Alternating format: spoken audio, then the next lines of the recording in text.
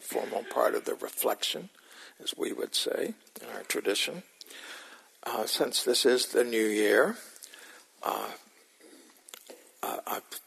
2 of the 3 books I've written about the Dharma, for some torturous reason that I can't quite imagine why, I created year-long reflections. So for Dancing with Life, which is literally what this is, it's Dancing with Life with the understanding of the Four Noble Truths. And my book, Emotional Chaos to Clarity, you can go on to my website, dharmawisdom.org, or just Google me and you can find it that way. And you can sign up and get a free year-long program where you get a small piece, like 4 or 5 lines of the book, and then you get a 2 or 3 line reflection for that week. And it's a way to stay in the Dhamma all year long. It doesn't cost you anything. There's no extra thing. And they're quick, it's short.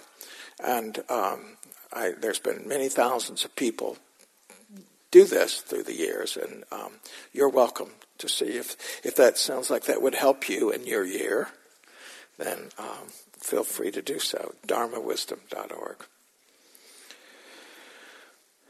So, as we begin the formal part of the talk, and welcome back to all of those of you who are streaming, I want to begin with a resolution, since this is the time of resolutions.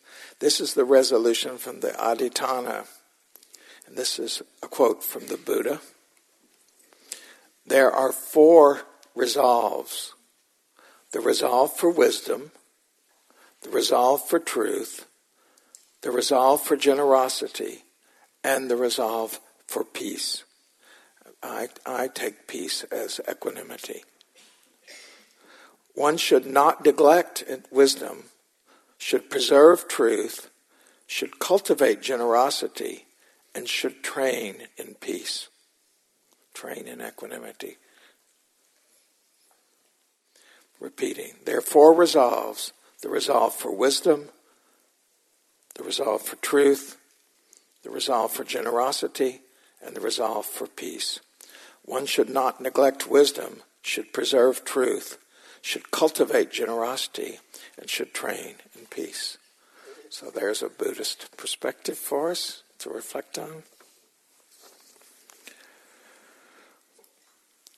This is the month of January, and January comes from this Greek god Janus, which is characterized by standing at the threshold, leaving one room, or leaving from outside, pictured both ways, but standing at the threshold, so not where they were, but not where they're going to be, but right there in that threshold. And the God is pictured as having 2 faces, a face looking forward and a face looking backwards. And at that threshold moment, we haven't fully committed to this upcoming, this next moment, this next period of our time, this year. But we're not in the past either, but we still can feel the past. We can feel what we're bringing in to this new year. And we can see what we're anticipating. We can also notice it in terms of pleasant and unpleasant and our thoughts about it all.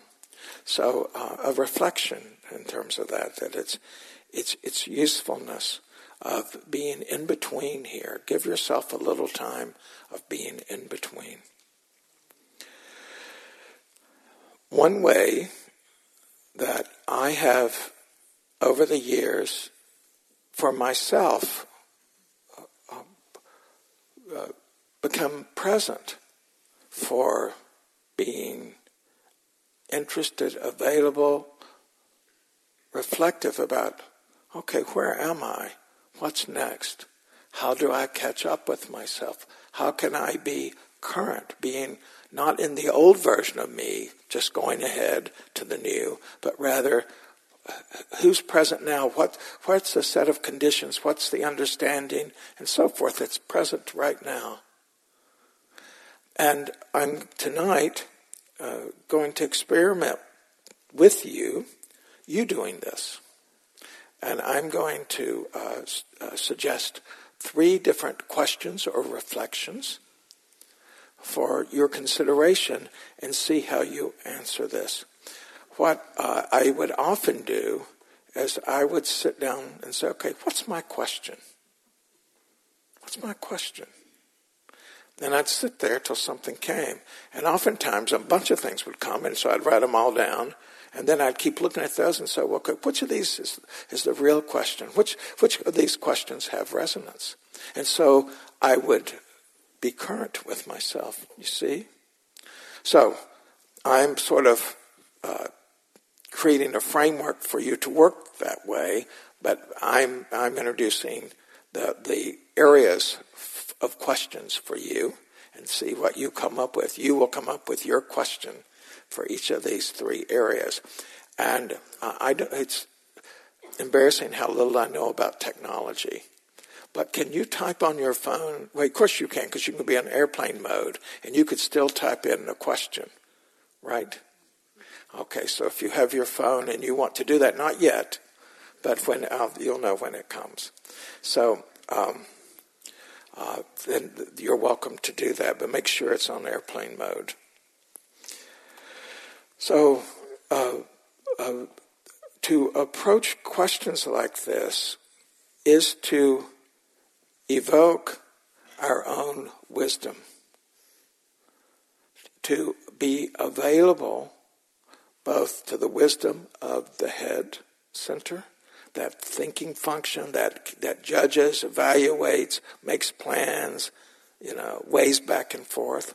That's a kind of wisdom. And it's a very important source of wisdom. A second source of wisdom is the wisdom of the heart. And so we it is incumbent on us, it is a skillful means to more and more to include the heart's wisdom in our life. You would think that you do that already, and maybe you do and maybe you don't. Maybe your heart's much more organized around pleasant and unpleasant, because that's what you're looking for unconsciously, if you think of the heart. But the heart's much more deep-seated than that. The heart cares based on its values. It's caring, not so much on whether it's pleasant or unpleasant. That's why people do all sorts of things, because they care, that are actually quite unpleasant to do. So you can know that for yourself. So the wisdom of the head center, the wisdom of the heart, and then the wisdom of intuition, that's the body's intuition, most associated with that area about 1.5 inches below the belly button. That's the Hara, the Tanya, and all this. There's different languages for it, but there's the whole body is involved in intuition. And such wisdom in intuition, such wisdom. Oftentimes, what appears to be true, because your mind's thinking a certain way, or it's listening to what someone else has said is true, that you don't, that you just go with it, and then you realize that's just wasn't right for me, or no, that wasn't even true. They were confused or deluded or had manipulative intent. And so one of the places that you feel this is intuitively. You just intuitively go, this isn't right. Something's a little off here. The more one pays attention to our intuition, the more it will volunteer itself to be known.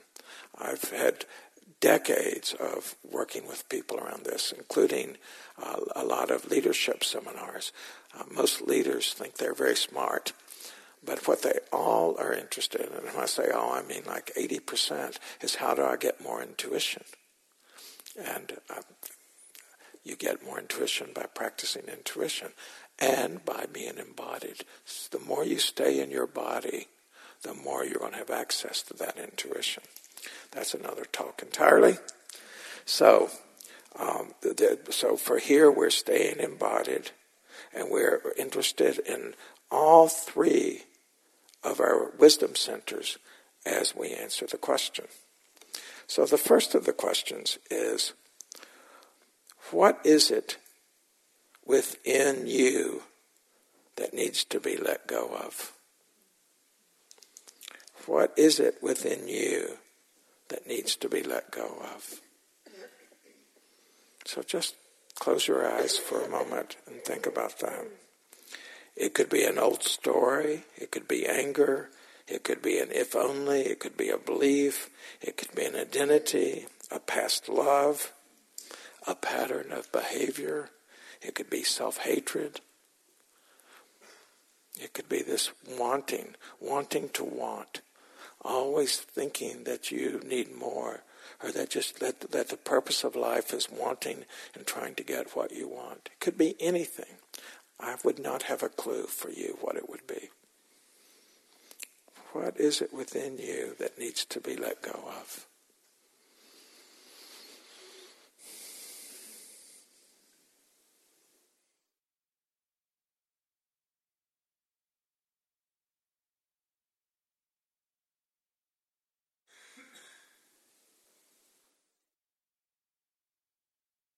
All of you at home, please be doing this as well.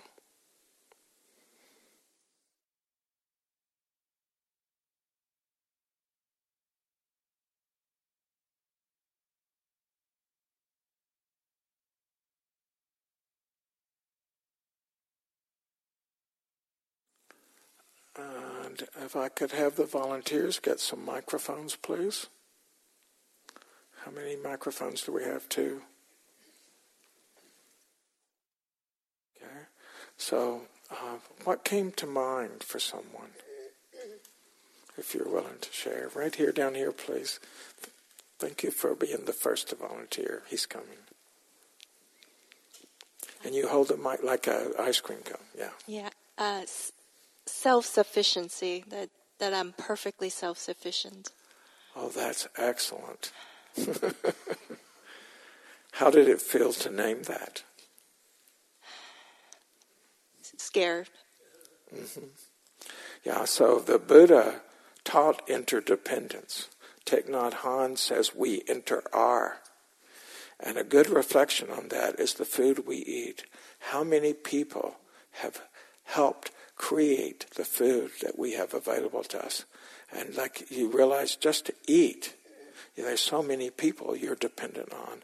And at a stop sign, that when people stop at a stop sign, because it's a stop sign, but there's that agreement, so that you're already, like letting loose of self-sufficient is more immediate, like in your life. But if you think about it, you're already tied in this way. It's the reason I say those things to you. So thank you. Someone else? Letting go of the fears and angers of things that I can't directly change. So letting go of the fears and angers that you can't directly change. Thank you. Someone else?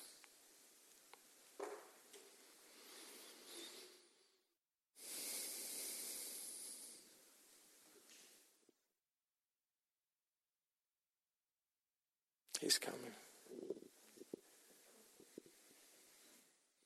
I was self-conscious to share, but I thought that's all the more reason. A sense of lack. Excellent.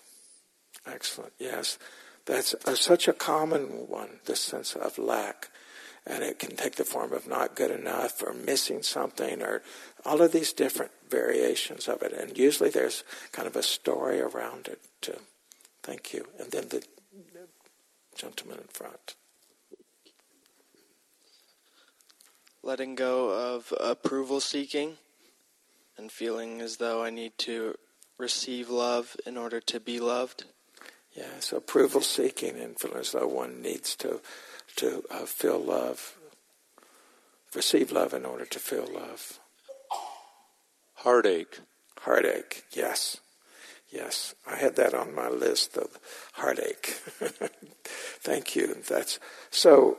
The Venerable Ajahn Sumedho, who is my teacher, whom I was just with in October in Thailand, he describes how for 2 years his entire practice was letting go. And what he would say over and over again, whatever came up, whether there was any viewer opinion or all of this turmoil, he would just do let go, let go, let go. And when he says that's what he did, his integrity is such, that is what he did for 2 years. And that it became natural, that he developed this capacity of letting go. Letting go is a mental capacity that involves the heart and the head and the intuition. So one learns how to let go. The challenge of letting go is our habits, because habits are so ingrained, and the earlier they got formed, the more ingrained they are, that we're having to fight that habit. We also have to fight the habit, the tendency of homeostasis, the tendency of any system to return to its original state. And if we've been holding on to a story for 10 years or 20 years, whether a pleasant story, but then we lost that what we had, or an unpleasant, it's become ingrained. It's got its own state of being in the psyche, and it just takes time for that to let loose. So if one's going to answer this question of letting go, whatever it is you come up with, then it is a repetitive letting go now, letting go in the next moment. An hour later, let go. When those conditions arise and it comes up, this clinging, let go. So part of the challenge is that our identity can be this very thing we need to let go of. So who would I be if I wasn't this person that had this difficult experience? I've identified with it. On retreats, I'll often talk about use an example. This practice has really helped me. I used to be like my regret was like this sore thumb, but now I really don't have that regret. I just don't have that sore thumb. Make whack, in which we actually grab back on something that we've actually let loose of because it's such an identity. So that's part of the challenge of letting go.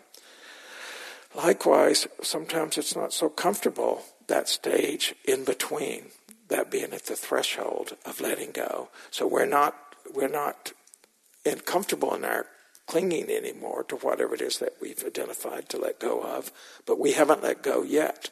So like January, like the god Janus, we're in the between. We're both looking back and forward, but we're in between. Getting used to that and knowing that that's normal. That's part of learning how to let go. Give you many more challenges, but we got so much ground to cover. The support, and again, there would be a long list of support for letting go. But one that the Buddha teaches in the First Noble Truth, which they're in Dancing with Life, is to see the suffering, to see the unsatisfactoriness of clinging. That it's unsatisfactory. It's not bringing any ongoing happiness. It's not forward leading and feeling like we are developing in that area, in that capacity. And then compassion. It's tough to let go because we have to be present for what we're letting go of. We can't theoretically let go. We have to feel it, be one with it, and then we let go. It's not comfortable for a long time if it's really like a charged thing in us. And another thing that helps is this clarity. I know what I am committed to. I'm clear about its general dimensions. Don't have to know all the dimensions because you'd spend forever clarifying and never get on with it. But I'm clear as to why my motivation and the wholesomeness of my motivation and letting go. You might not think that would make that much difference, but it does, and it will for you. And then good old humility. Let me hear not of the accomplishments of old men, but of their humility. Humility is endless. T.S. Eliot. Humility means that if we are sloppy in letting go, if we fail a bunch of times in letting go, we forget about letting go, We accept that that's the way it is for us. We are not inflated about how well we're going to do. Nor are we inflated about, other people could let go, but letting go of this, there's nothing as hard as this to let go of. That's a kind of inflated specialness. My misery is more special than your misery. So I liked all this smiles. A lot of recognition there. That's great. You're far along, grasshopper. So, the challenge, the support, and then the gain. This gain that comes from letting go, whatever it is that you identified as to what you would let go of, is the here and now experience. The more you let go of that which is separating you from being in this very moment, the more you are in the moment in terms of the number of times you're in the moment, which is where you're alive, is only this moment. The waste, sad time of before and after.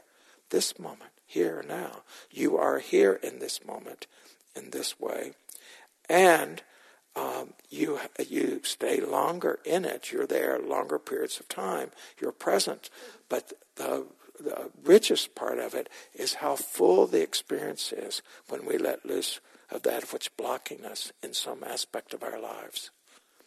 The experience gets richer. And I don't mean like just more pleasant. I mean more textured, more depth, more resonance, more there-ness. Here, authentic. You feel that?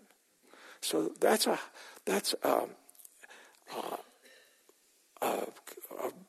lofty reward, a worthy reward, worthy fruits of our actions using mindfulness and compassion and intention and all the rest of the Dharma and all the other tools that you're available to you. So, and maybe that's it for you. Maybe that's your question. And you would just stay with that question. It's that's enough. I did 3 questions because, first of all, that's what I would do. I would kind of look for 3 questions. But secondly, that's the most questions that we can really hold in our head, in my experience. That's a lot, and really work with in a year. And then the third reason for doing this is that may not have resonated with you, this thing about what is it that needs to be, that you need to let go of. One other thing to say about this letting go, this is a poem by Jane Hirschfield here in Marin. It's called Optimism. More and more, I have come to admire resilience. More and more, I have come to admire resilience. Not the simple resistance of a pillow where foam returns over and over to the same shape, but the sinuous tenacity of a tree. Finding the light newly blocked on one side, it turns to another. A blind intelligence, true.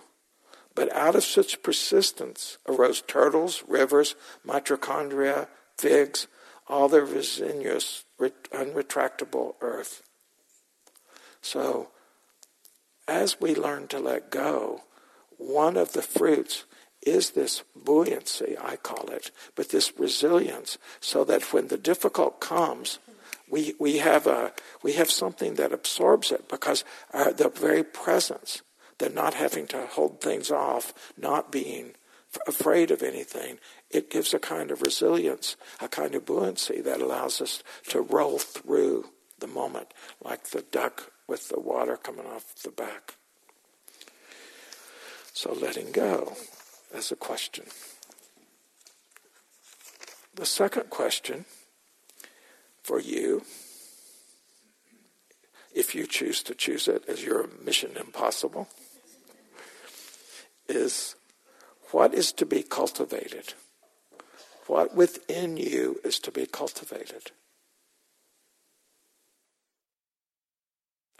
It could be a practice. I want to practice my mindfulness.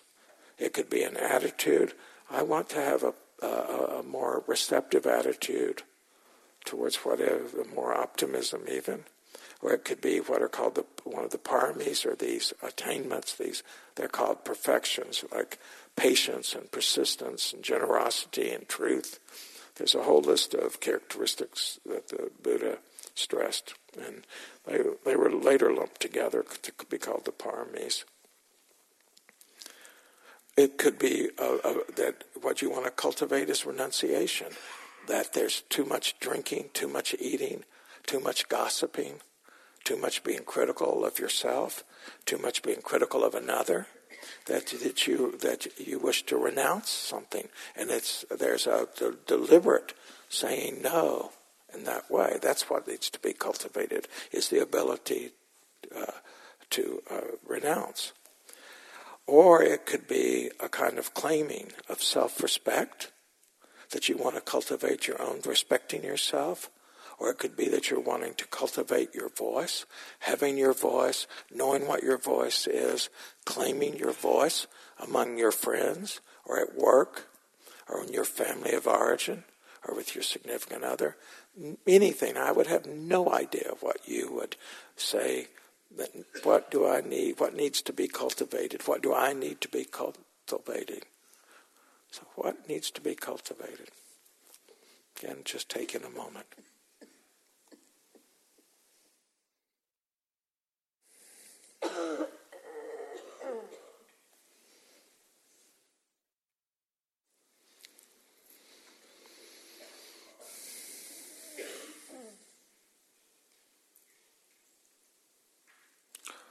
Okay, let's hear if we got a few more volunteers. Not the same person who's volunteered before, but here's one right here. Like an ice cream cone, hold it more up, right? You said it, you helped me by talking about cultivating my voice. I feel I have a space, not a welcome one, between how I talk in the world and how I live inside. So I would like to be able to bring that forth in some way. Beautifully said. Beautifully said. And as these are shared, you see, it creates a reflection for everybody else in the room. And we also learn to how to approach questions like this, because till you've done it a few times, it's not the usual sort of resolutions or anything. And I've done this since my early 20s. Actually it was more than once a year for most of my life. It was 2 or 3 times a year. So the gentleman behind.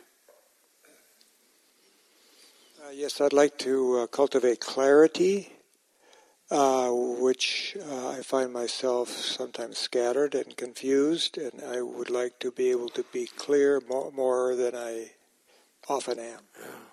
So cultivating clarity and responding to confusion, if that's what's arose, with clarity around confusion. Oh, this is confusion.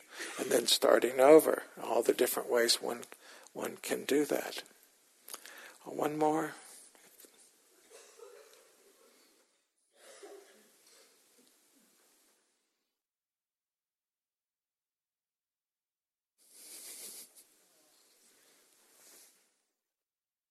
He's coming, but well. No, it's okay.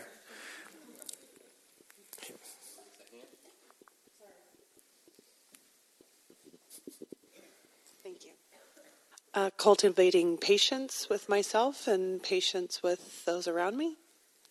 That's huge. Oh. That's huge.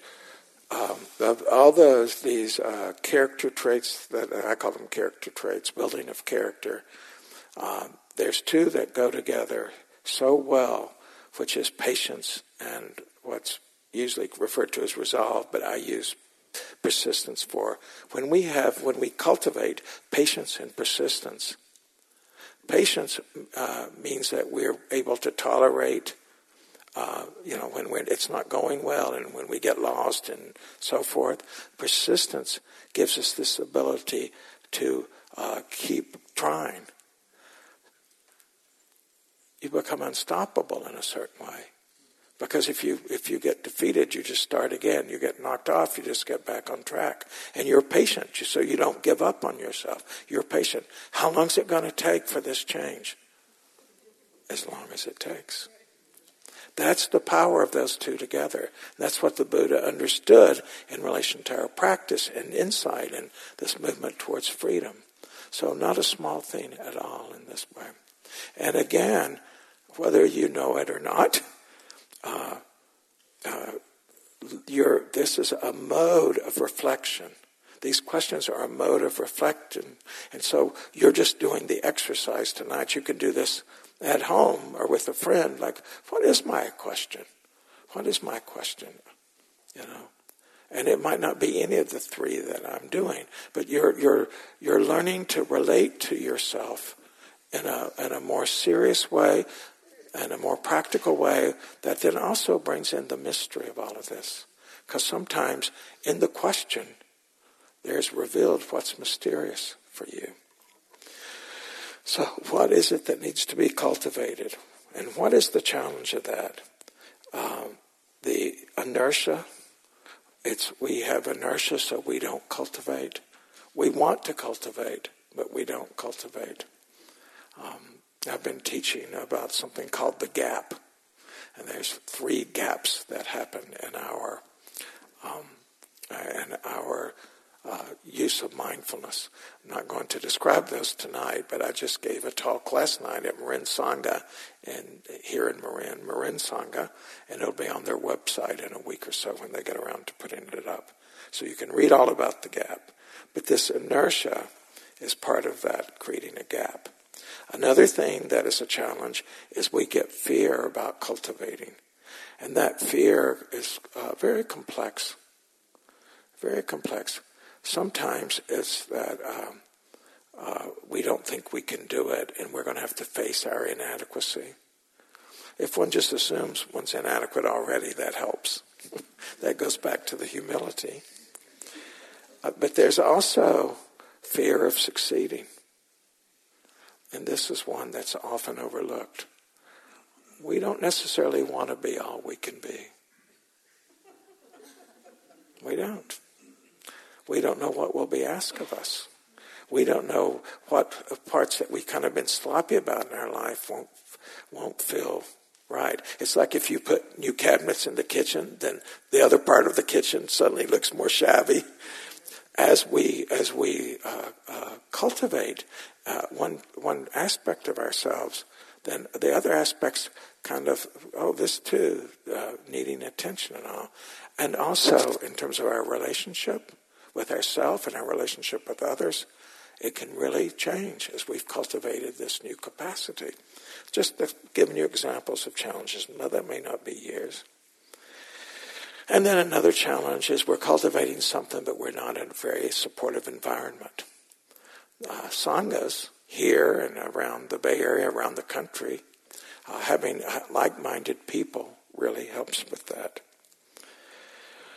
And having something that is inspiring to you, listening to a Dharma talk that inspires you, or reading a poem that inspires you, or a memory or an image of something, just seeing the image. The Buddha is a symbol, the symbol of your own ability to know what's needed and to respond. So any kinds of, whatever would be an image for you. And then this idea of faith, that I don't know that I can cultivate this in a way that it's going to show some results, something that's onward leading, not an end result. You're not practicing results, you're practicing practice. But it requires a faith. It may be true, so I'm going to find what is true by committing myself to it. So often we want a guarantee. We want a guarantee. And then this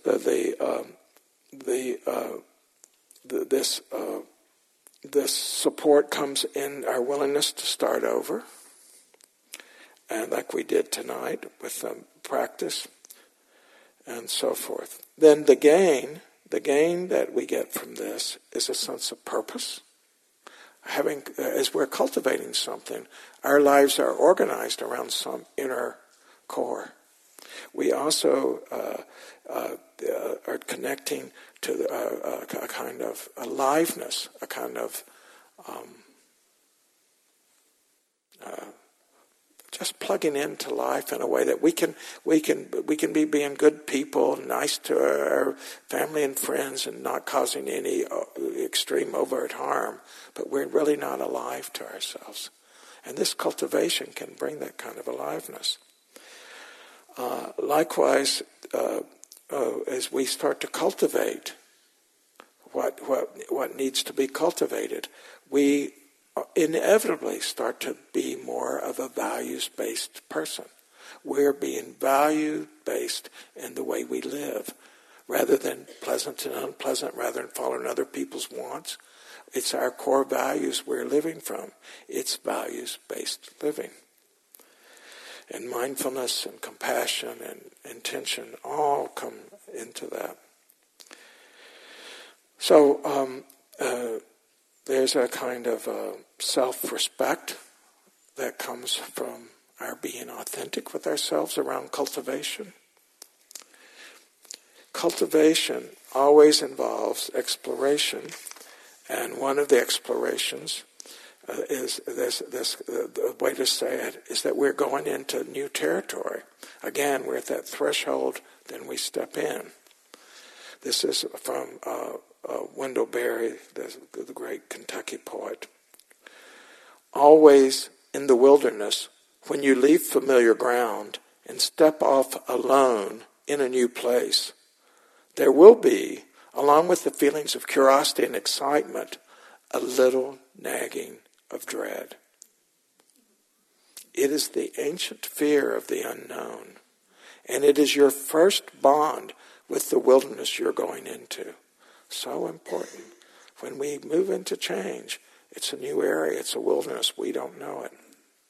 It is the ancient fear of the unknown, and it is your first bond with the wilderness you're going into. What you're doing is exploring. You're undertaking the first experience, not of the place, but of yourself in that place.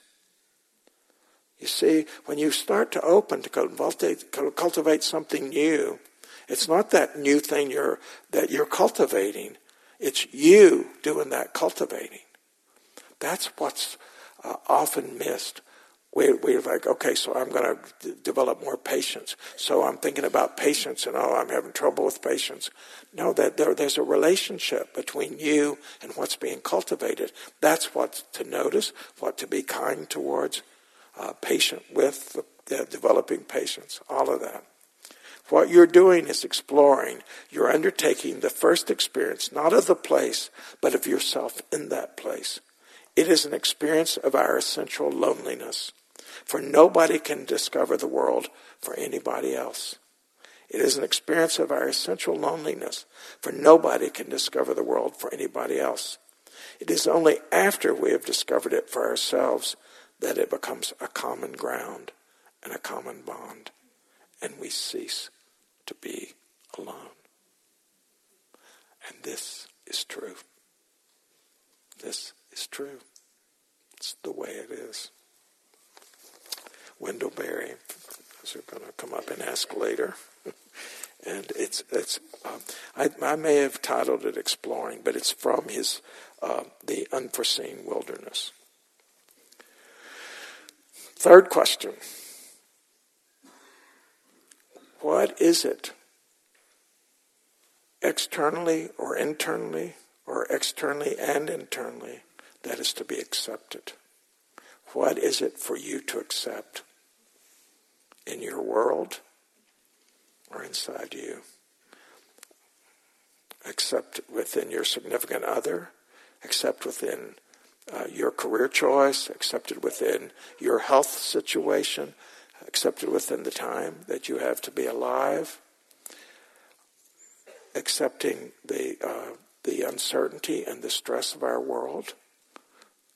2020, we're going to have a lot of uncertainty in our world. Is that what you need to accept because it's making you crazy? It's making you less than you are. you're becoming the very victim of the chaos, rather than, so therefore part of the chaos, rather than not. Accepting that you did not get something that you wanted, and it's too late to get that now.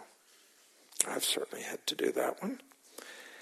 It's accepting that there is dukkha in life, and you've never really totally bought into that. You kept going, if I just got this and that, then the rest of it wouldn't bother me very much.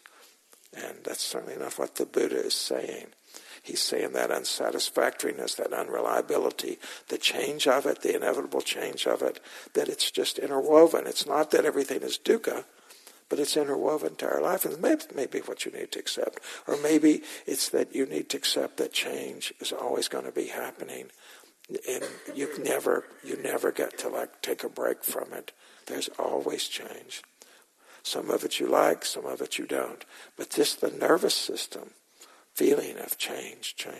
That maybe it's that you accept that yes, you had really wanted to learn a foreign language, but you're not going to do that because you actually have other priorities. So by holding on to it and finding yourself lazy or failing because you didn't learn the foreign language or to play the piano or dance the tango, but you realize I've lived my priorities, so I didn't get to do everything I wanted, but I've lived my priorities, and that's what you accept. I don't know what you're going to accept, but there's a wide range like that. So I've just taken a moment. What is it in your life that you need to accept? Either you or the way your significant other is, so that you stop creating the turmoil of judging them, or your mother or your father, or your son or daughter, or your best friend. What is it you need to accept internally or externally?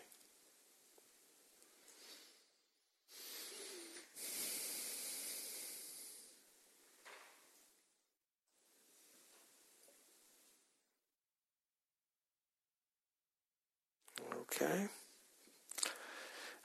Again, anyone wish to give us an example of something you want to accept that needs to be accepted? Can feel a little more self-conscious here. You benefit others when you speak. We're learning together how to hold these larger questions.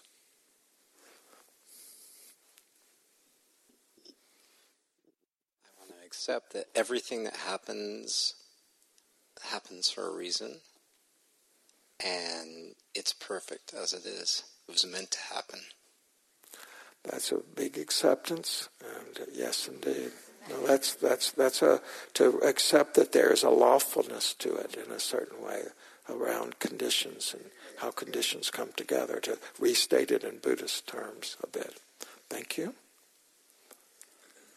Someone else? That I can't accept that just yet. Yes. Yeah, no, there's things that you can't yet accept. And then you know that this needs attending to in that way, but it's still, you're brokenhearted and you can't accept, the loss of the lover. And you're not ready yet. Around death, there's some way that you see you're still clinging, but you have to give it more time to be able to move with it. So yes, that's that can be quite wise.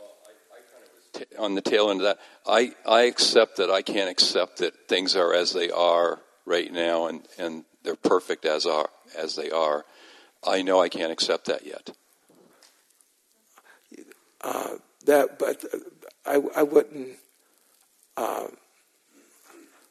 I'm being a little fine-tuning here, but there's a construct that if that's not your construct, you don't have to use any construct for your own development. So you don't have to, even the Buddha says, about even the way he teaches the Dharma, you don't have to accept that. You don't have to hold on to any view. So just to make that differentiation for you, because it may not resonate with you. It's not a question of acceptance or not exactly. It just doesn't resonate for you. Now it might be because you get into that and you go, I'm not ready to accept that yet or something. But giving yourself more credit, just be careful not to be reducing your own intuition, your own heart, and so forth. So here, please. That was a lot. I would like to accept my ex-husband's impact on my children and my mother. Thank you for that. Thank you for the courage of that. And that's the heart's acceptance. That's a beautiful example of the heart. And as that acceptance will bring a freedom that whatever the impact is that is challenging for you, it becomes less challenging for you. You have more resources. And lo and behold, when you change in family systems, as you would understand, everything changes. So one doesn't know. So beautiful example of how to do this. So here, the challenge is that on the most basic Dharma level is that we can have a secret belief that happiness, our sense of well-being, which I prefer to happiness as a word, as an understanding, is totally contingent on conditions. And the Buddha's teaching is that there is a well-being that is independent of conditions. And a little bit of that sense of well-being makes a huge difference. So, it's not like you have to totally reside in that as an experience.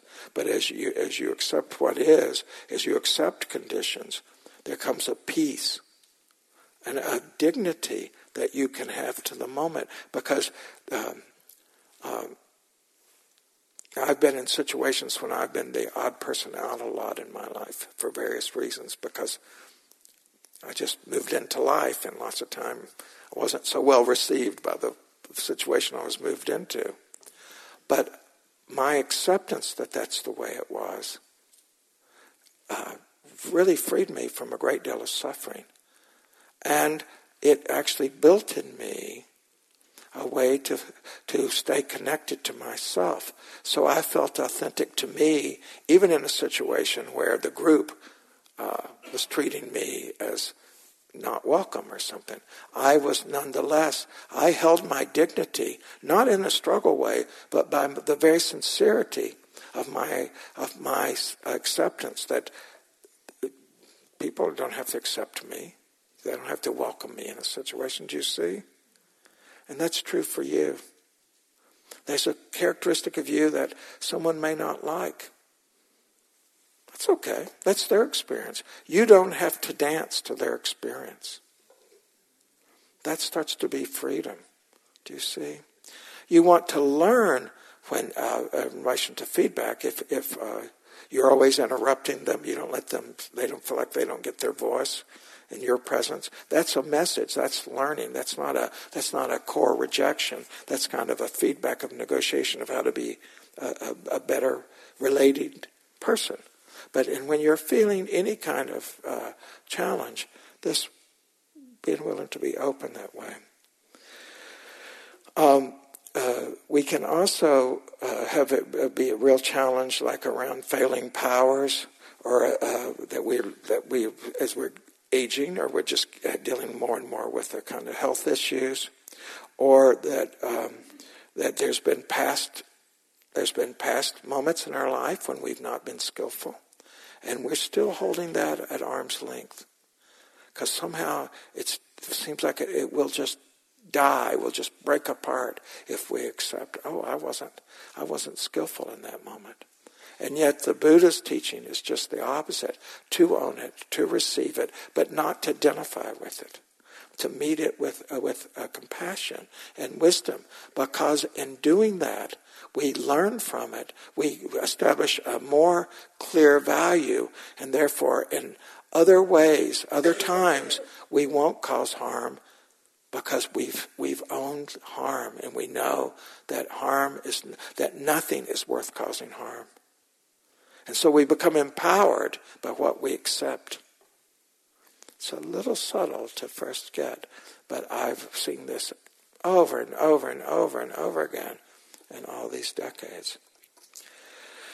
So the support comes from being, again, with like-minded people, organizing yourself in a way that you know you're practicing, and you know that you are doing something courageous. And again, this is courage, the French word for heart. It's courage. It's to be willing to accept something. You're not collapsing into it. You're surrendering your resistance to what is. And it doesn't mean that you don't stop if it's an injustice in the world or an injustice in your family situation or with your significant other. It doesn't mean that you don't hold what you think is the proper thing and you don't act towards it, but you're accepting what is right now. This is what is. This person's like this. They're like this. They don't get me in this way, and I accept that. I will try to find ways to have them see me better, and I hope they'll be more interested in seeing me more fully, but maybe they won't. I accept that this is the way it is now. So this acceptance has many subtleties and forms, and this alone, this one question, could have been the whole evening. The gain from this is a kind of equanimity, this willingness to be with what is. It's like this. It's like this. There comes equanimity with that, ease, a kind of spontaneity becomes available because we're not freezing around what is. We're accepting what is. And then we respond as wisely as we can. Kindness can come from this, as well as patience. You know, Ram Dass recently died, and I'll bring him into the room tonight. And this is a quote from him. Just a little thing to say. A one-liner is he at one point said, "Suffering is part of our training program to become wise." So here we're going, another quote about the woods.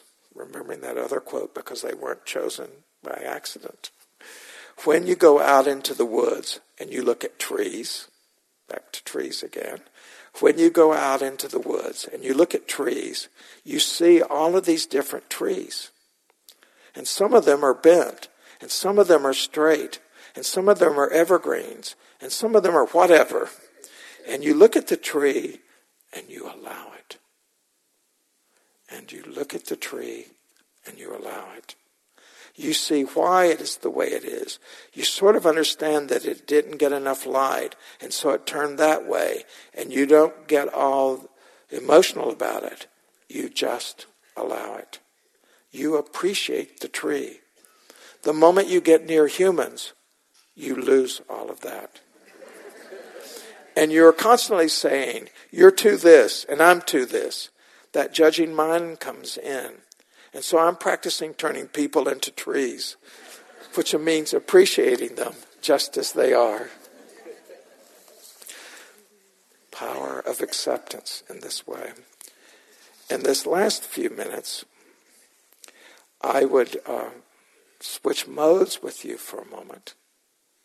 And this is another practice that I've done with a number of students over the years, and where they choose a theme of cultivation for the year.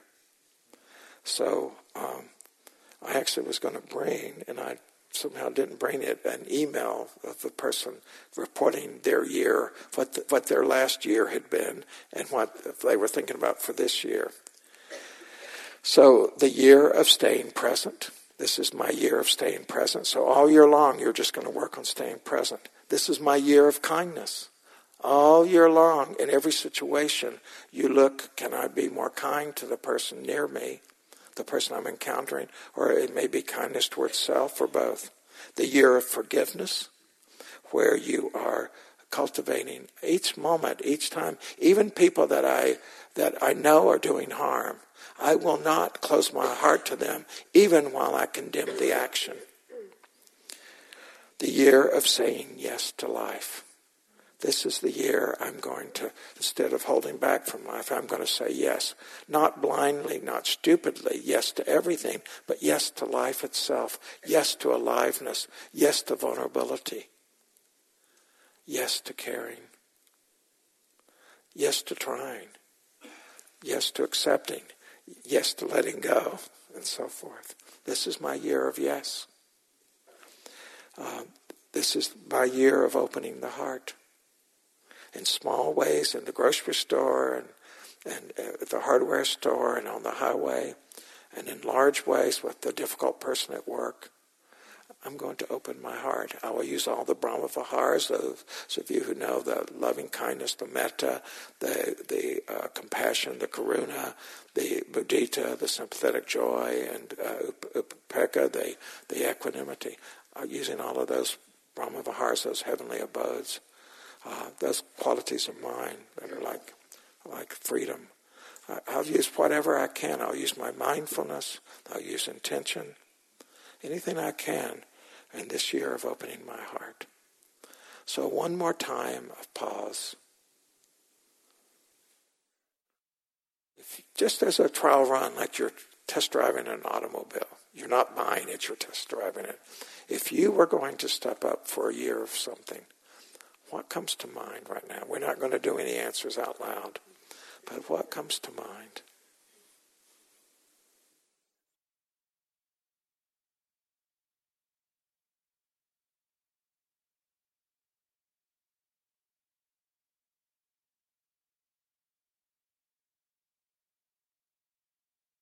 And let that settle in your heart, and let it settle in your belly. And your old coconut can figure out how to go about it. But let it reside in your heart and in your intuition. And then the head center becomes a good helper. It actually likes that better. You're welcome to do this exercise. We've done these reflections as a kind of practice, and it's not unusual. On a retreat, the Venerable Sumedho would often, with the monastics, give them a reflection, give them a question. So we're in the tradition, the Theravadan tradition, in doing this. You're welcome to do this with a friend. Just be very careful that you don't say, this is what I think you should let go of. This is what you should be accepting. Don't get involved in taking away someone else's inner experience. And don't let them do that to you. It's great to do this with a friend. Trickier if you add another friend. Can be done, but the more people, the more it gets, those insecurities can come out. And only do it with someone you trust. Not your frenemy. Not a very safe person to do that with. So a last minute here. And these the certain practices that we do on retreat, in which we do as a kind of mantra, I add at the end of each of those mantra phrases, as best I am able. If you want to truly explore one of these questions and make it a life, make it this, or the year of, as you say what you're doing, add as best I'm able. Misused, you use that as an excuse to get off the fire of accountability, get off the spotlight. But used wisely, it stops you from getting defeated, getting restless, and so forth, as best I'm able. And likewise, we tend to think, and even in meditation, we're sitting there, and rather than just meditating, we're sort of getting our mind right. We're going to do this or that, and then we're going to be ready to meditate. Well, if my body wasn't sore, if I wasn't still thinking about that, then I could meditate. It'd be good. The teaching, The teaching is start where you are, just as you are. We begin practice from where we are, not from who we think we should be or how we think we should be or what traits we possess. We start where we are. That's acceptance itself. That's surrender. And then I mentioned this earlier, but we're practicing practice. Our whole of Vipassana is practicing practice. We're not practicing results. How can you possibly practice results? When you're practicing learning the piano, you're practicing scales. You're not practicing the result of the scales. You just practice, and the results come because you practiced. You can't start at the end. And that, of course, you'd say, well, of course you can't do that playing the piano. But when you're dealing with yourself, do you have that much wisdom? Or do you get tied around yourself? Last thing.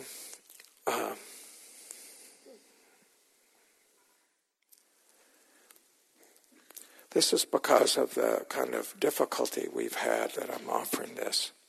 It's called Bird Wings, and it's by Rumi. Your grief for what you've lost lifts a mirror up to where you bravely working. Your grief for what you've lost lifts a mirror up to where you are bravely working. Expecting the worst, you look, and instead, here's the joyful face you've been wanting to see. Expecting the worst, you look, and instead, here's the joyful face you've been wanting to see. Your hands open and closes, open and closes. If it were always a fist or always stretched open, you would be paralyzed. So going with life, the ups and downs, pleasant and unpleasant. Your deepest presence is in every small contracting and expanding. The two is beautifully balanced and coordinated as bird wings. We say that the Dharma flies on two wings, the wing of wisdom and the wing of compassion. That's a felt sense. That's not a head truth. That's a heart and intuitive knowing truth. It's a direct truth. It's the felt sense of how it is. Thank you so much for your attention this evening. It's been wonderful being with you. Really wonderful. I wish you a year in the Dhamma. I wish you a year of peace. Hold for you the possibility of your own possibility. Be careful driving out. Turn right. Don't try to cut back left.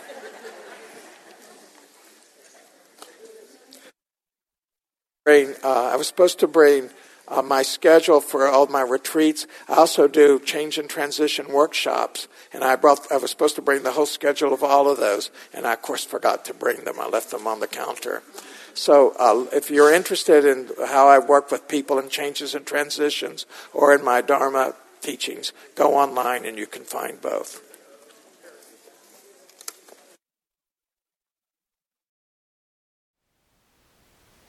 Thank you for listening. To learn how you can support the teachers and Dharma Seed, please visit dharmaseed.org/donate.